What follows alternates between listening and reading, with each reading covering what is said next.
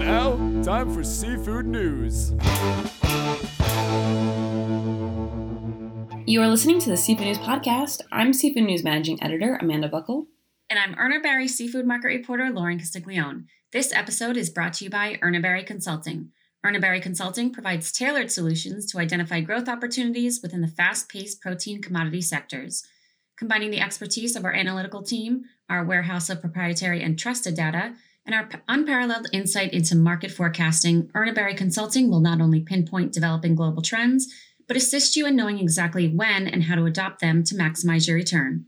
Call 732-240-5330 for more information. Thanks, Lauren. This week, we're welcoming AquaBounty's CEO, Sylvia Wolf, to the podcast to talk about the land-based salmon company's latest news. Let's take a listen. Hi, Sylvia. Thanks for joining us on this Seafood News Podcast. Thanks for having me. I'm looking forward to our conversation. And congratulations are in order. Last week, there was a major announcement for AquaBounty with the news that the first commercial scale harvest of genetically engineered Atlantic salmon from your Indiana farm had sold out. I can't tell you how excited we are. The fact that we got great feedback on the samples that we sent, which started in February, really resulted in our sellout of the first harvest. And we've been doing sales training with some of our customer sales teams this week, and it's really been fun. I was going to say, obviously you've got to be, confident with your product, and AquaBounty salmon has been available in Canada now for quite a few years. You just talked about the successful sampling efforts, but I'm still sure selling out of the first commercial harvest, wasn't a surprise, but can you just tell us a little bit about that feeling of reaching such an important milestone in the U.S.? Absolutely. So I've had calls with the team in Indiana, and those guys have been working hard for years. Those salmon have been in the water now for 18 months since they hatched, and so they've been really caring for those salmon and looking forward to this date. When I think of their dedication, their commitment, the training that they continue to go through, it's just a very rewarding time for them because they've worked so hard. So this has been 30 years in the making, if I'm correct, and the company has had to jump through a lot of hoops to get to this point. So now that the first harvest for the Indiana farm is scheduled for the end of May, can you look back and tell us what you think is the biggest obstacle that AquaBounty had to overcome? I think the biggest obstacle is when we ran into political challenges. And what I mean by that was the import alert.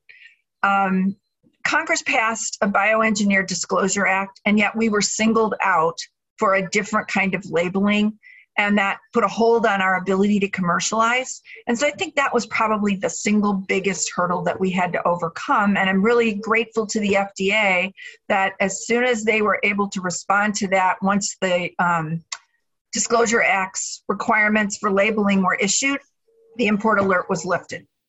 Yeah, I think what's cool about AquaBounty, and we love covering it on Seafood News because you guys have such an interesting story, and very controversial as well. There's such a growing movement to invest in food and products that are not only good for consumers but also good for the planet. And you guys hit that right in the head. And at the same time, there are the people that have the strong views on genetically engineered food. So how are you sharing AquaBounty's story with consumers? And do you feel like it's your job to sway the opinion of those that are anti-GE? So I don't know that we'll ever be able to change the opinions of those that are what I would consider to be adamant opponents, right?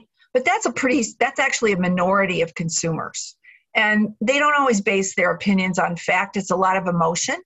So we're going to focus on the majority of consumers who are looking for affordability, accessibility. And from that perspective, we do view it as our role to educate those consumers on why we did, what we did, why it matters.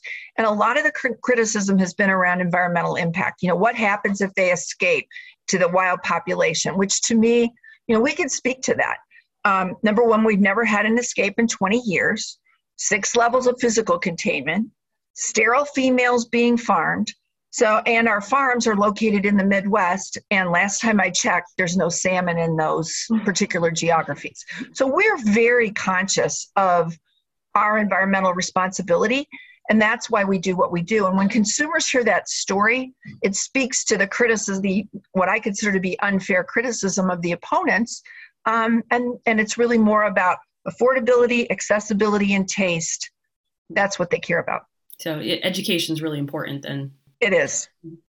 Now, at this point, do you know if the harvest is going towards food service, towards retailers? And if you do, does that change how you share your Aqua Bounty story?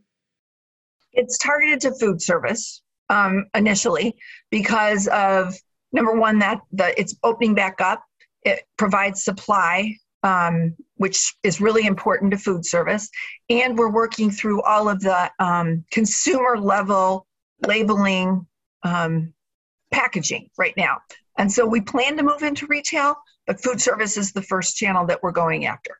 So on food service menus, so they'll have to say, you know, this salmon dish is with Aqua Bounty or no? The labeling laws do not require it to be labeled on the menu.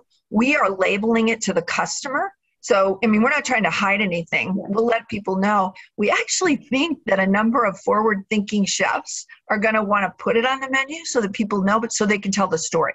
Because there's a great story. Yeah, that's exactly what I was thinking. I'm like, I'd be looking for it on a menu and I'd be excited to find it. And there's pretty rarely that you ever see salmon you can really get a backstory. I mean, sometimes, you know, obviously you'll find wild caught Alaskan salmon if you're out, you know, on the West Coast, but you never really get to see like a name associated with it and find out, you know, the story from somebody. So that would be cool. And I'm sure, you know, some of your distributors, you know, probably will. Yeah.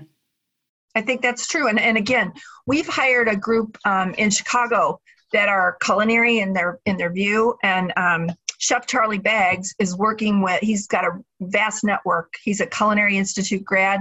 And so he's been reaching out to his network to tell the story. And there's a lot of excitement from the culinary community. Yeah, definitely. Like I said, I mean, everybody wants a story to tell, and you guys certainly have it. We have a story. So can you just say what's next for Aqua Bounty, and can you give an update on Farm 3? Be happy to. You know, we started with a small harvest because we've got the processing plant is new, our team members are new, so we'll be building up and ramping up production over the rest of the year. So that's really what we're focused on is operational excellence. Then the second thing is, as you mentioned, the next big farm. And we went through a pretty rigorous site selection process. We've identified a site. We're in the process of working with the state on economic incentives and doing all the environmental due diligence and the purchase agreements. And as soon as all of that is finalized, we'll be announcing that site, which I estimate will probably be in the next 6-7 weeks. And there are requirements by the state not to announce ahead of time. So that's why we haven't said anything. And then at the same time, we've been actually working with Innovasi and our civil engineers, CRB, to design the farm. And the good news with that is they spent last week, not this last week, but the week prior, doing a lot of value engineering on that farm, because we took all of our learnings from Canada and from Indiana, and we're incorporating those learnings into the design of the farm. So it's the most efficient, effective, safe, environmentally responsible facility when it's built. And lots of good things came out of that week. We're pretty excited because Innovasi, as the technology provider, is incredibly collaborative. They don't think they know everything, because the reality is there's only one 10,000 metric ton salmon farm in the world, right? So it's not like anybody's done this often. And so they really are thinking and learning and incorporating what we've done in Indiana and Rollo Bay into the design of the new farm. It sounds like a great collaboration. That's awesome. It is. It is. Well, thank you so much. We're excited to always see what's coming next from Aqua Bounty, and hopefully we'll have you again on the podcast soon. I would love to join you guys. Thank you so much for having me. No, thank you. Thanks again to Sylvia for joining the Seafood News Podcast. Once again, this episode was brought to you by Urner Barry Consulting. Call 732-240-5330 for more information. See you back here next week.